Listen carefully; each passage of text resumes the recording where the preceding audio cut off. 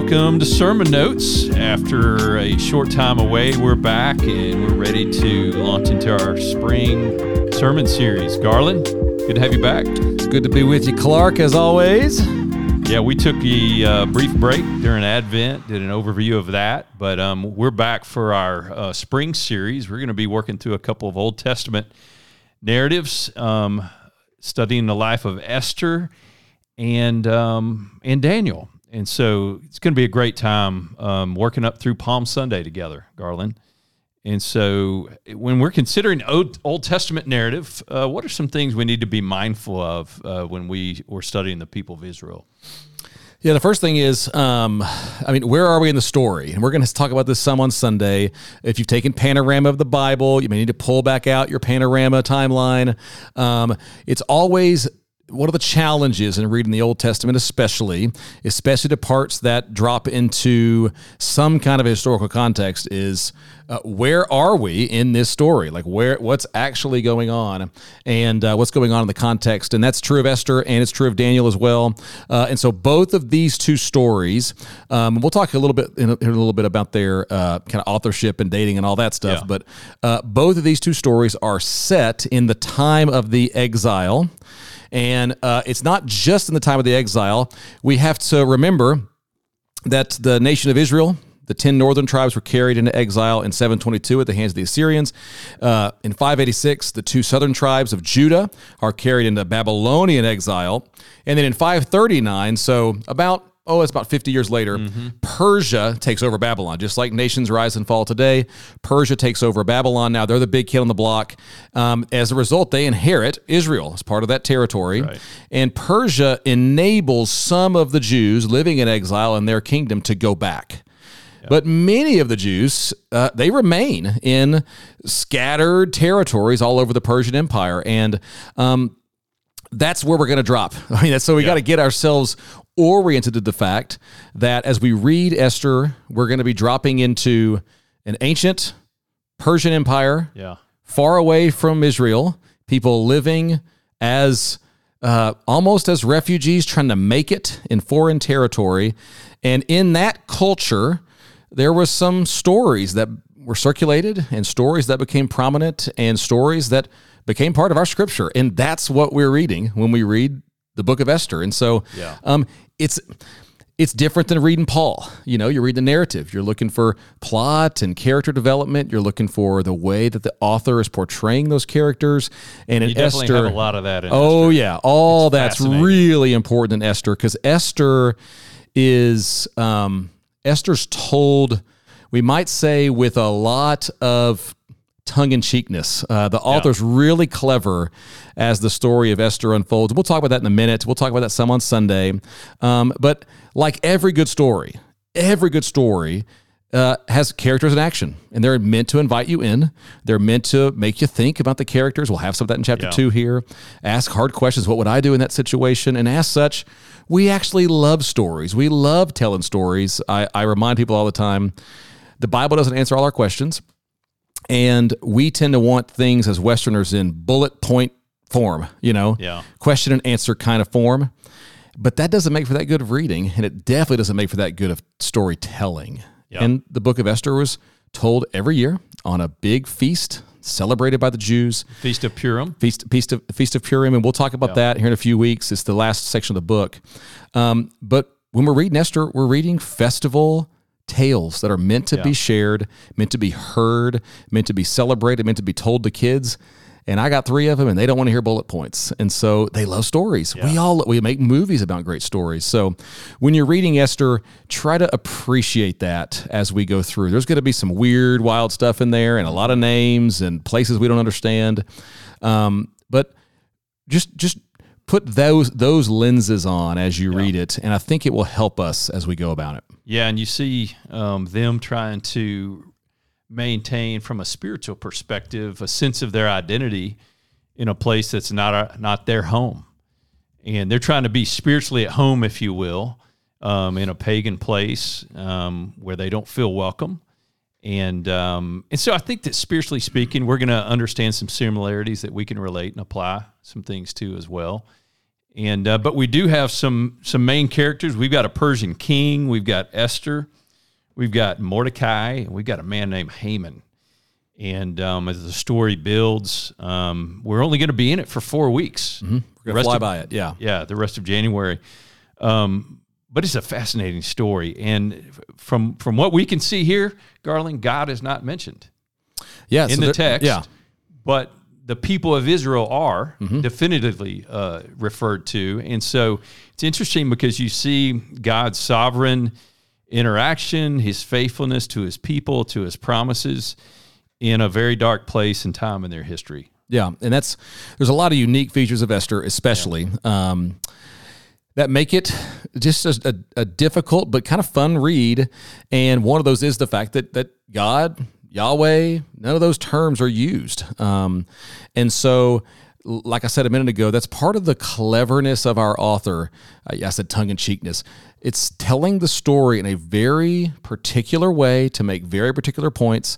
But you kind of gotta read between the lines. You gotta work with the story. You gotta work for it a little bit. Yeah. It's filled with irony, reversals. It's a classic in very, very kind of literary circles or drama circles. It's a comedy in that sense. So it begins in a good place, drops into hard things, but the ending, we're back in a good place. So it's comedic in that sense, if we're thinking like kind of ancient Greek terms for this stuff. Yeah. At the centerpiece of the book, and we're going to see this in your Esther outlines that we've got in the book that we've written here. Most scholars think that the book of Esther forms what we call a chiasm, and a chiasm basically is a literary device, especially used in the ancient world, where you mirror things working from the outside to the inside, and the centerpiece of the story becomes the places where those two mirrors come together, where those two things that are mirroring each other kind of fit together. And in this particular story, we've noted this in the book, what we're going to see is a very dramatic reversal, a sleepless night of a supposedly powerful king, and then God's deliverance of his people. And so in that sense, you got to note the irony. You've got to note the reversals. You've got to note the way the story is being told. And when you do, you start to go, oh, I get it. I get what they're trying to do here. They could come out and just say, and then God was there and he delivered them. But they're in exile. They're refugees. The culture doesn't get it. They're not understood. So in that culture, they write and tell stories like this. And they're passed on generation to generation. And they become the history of a people, just like they would tell stories of his rescue from the Red Sea as they crossed the Jordan into the land. These stories are passed down from generation to generation. And in Deuteronomy, we're reminded that we're not to forget, we're always to remember. And so this story would have been a way to remember a form of God's rescue for the people. And Garland keeps... if you're listening to us, Garland keeps referring to this book. We have provided a study guide for Esther and Daniel. And so Sunday at church, you'll want to pick one of these up. I can't remember how much they are. Are they $10? We're charging $10, but I say this on Sunday. Every year people come back and give us $100, $200. If anybody can afford one of these, they're my treat. So if you're listening to this and you're like, man, we want to get a couple for my kids, that's going to be $30, just grab one. And we'll just tell the person at the booth and we'll make sure you get one. Yeah. Well, Garland, hey, let's jump into our first week. We're going to be working through chapters 1 to 3, and obviously you're going to walk us through that passage, but what are some things that may not make the sermon?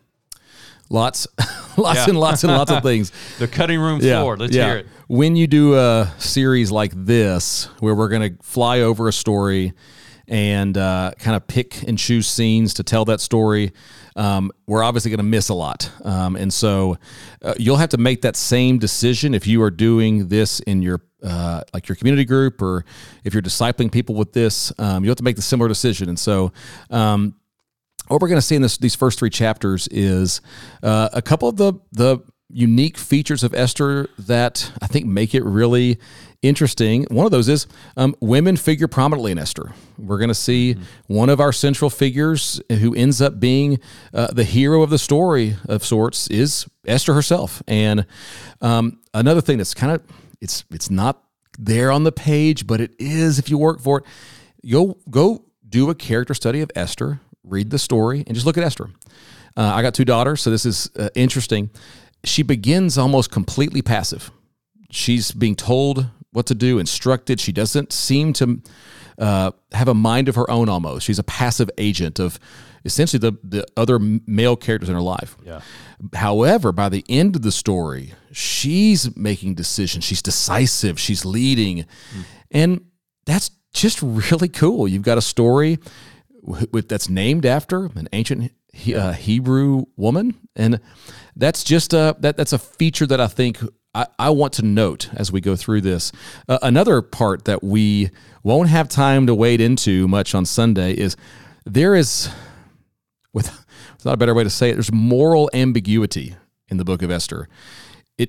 We're not quite sure what happens in every place along the way. And some of the stuff I may not advise my kids to do, or I may not.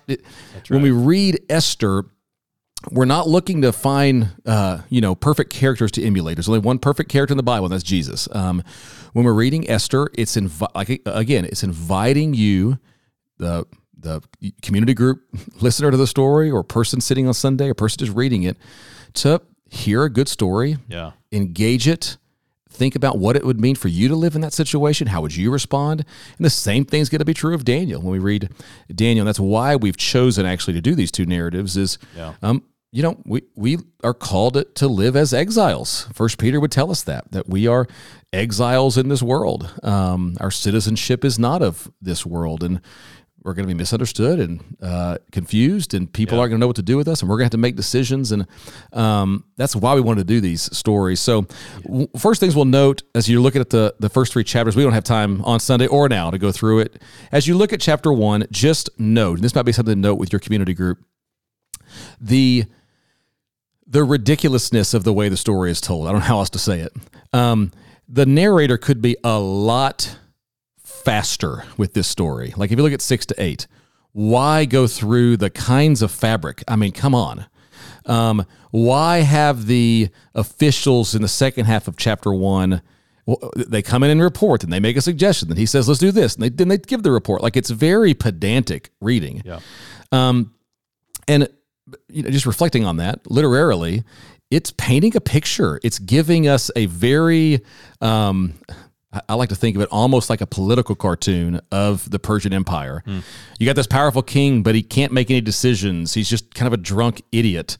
He can't get his wife even to come and show up. He's having this great, huge party, but yet he seems impotent throughout the story.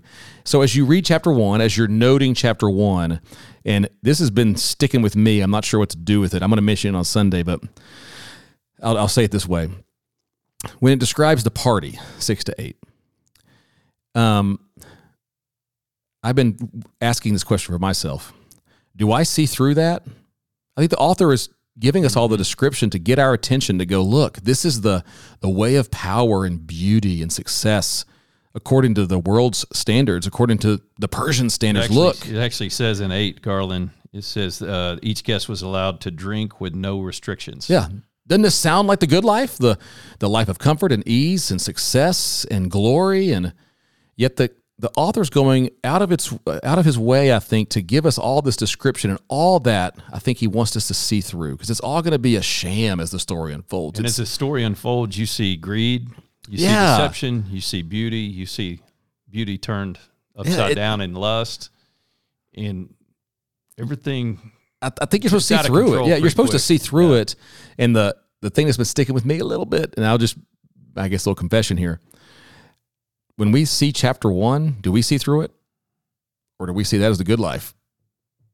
I've just let that sit. That might be an interesting question for community group, or as you're just processing. What we're chasing? Yeah, it sounds a lot like the modern American world. Something that doesn't deliver on. Right. So just might be an interesting discussion question. When you get to chapter 2, you have probably the most famous part, or most famous setup, we might say. Certainly chapter 4 is the most famous part. In chapter 2, you have what gives us the background is the queen is thrown out, and we have this strange story where Xerxes' his advisors suggest, hey, why don't we bring in women from all over the empire, and we'll give them a year to get ready, and they're going to come in, and they got one night to please you, and Esther's brought into that. And what we're going to do on Sunday is I'm just going to drop us into Esther's life. She's an orphan, refugee, living in foreign territory, no power, no prestige.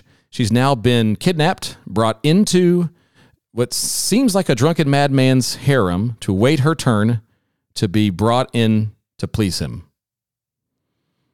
That doesn't sound fair. That doesn't sound right. And one of the questions we're going to center on Sunday is, what do you do when life doesn't seem fair and hits you in the mouth and it seems like God's not even in the story? And that's going to be the question we're going to kind of wrestle through. And then we're going to see somehow she's chosen. Somehow she's beautiful. Somehow she does find favor. Somehow Mordecai overhears the plot in chapter 3. Somehow things just keep working out. It's going to set up this decisive moment for Michael. He got the really fun one next week with probably the most famous part of Esther where we see her courage in action. So we're going to try to set the stage, not give it away this week. Let the drama and suspense build. And this week, we're going to be centering on really the hard question that I think is important for all of us to ask and answer is, when life hits, and it will for all of us, when life hits, how do you respond, especially when you can't see how God's in it? And what we're going to see in Esther is somehow, that's very, air quotes, somehow, God keeps being faithful to his promise of this story, yet it's never stated.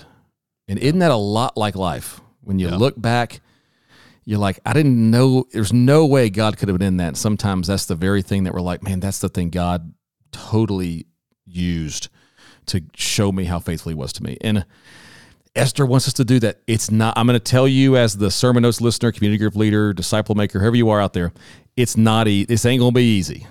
Working with Esther is going to take some work. Leading it's going to be a little bit of a challenge. We'll try our best to teach it well and to do sermon notes well. Ask us if you got questions. But I'm hoping we can all, even as this kind of intro one goes by here, to enter into the story, read between the lines, let Esther do its work. It's meant to be read celebratorily at a party where looking back on God's deliverance. So we got to keep that in mind always, and then ask some hard questions as we go. It's a beautiful picture, and we'll see this all through the story of God's faithfulness to his people. I mean, Haman was incredibly committed with this plan to completely destroy every Jew in that empire. And as the story unfolds, don't give it away. I'm not going to give it away. We see God being faithful at each step. And so it's going to be a great time in a narrative. Would encourage you. I know for listeners to sermon notes, I've personally just been reading through the story devotionally and just making some comments and notes and just asking God, what do you want me to learn from this? And its context, in the context of my community and the context of our church. What do you have for us in the month of January here? And I think it'll set us up for Daniel well. I hope so. It's going to be a fun ride. Well, Garland, hey, thanks for joining us on Sermon Notes. And until next week, this is Clark and Garland signing off. We'll see you next week with Michael.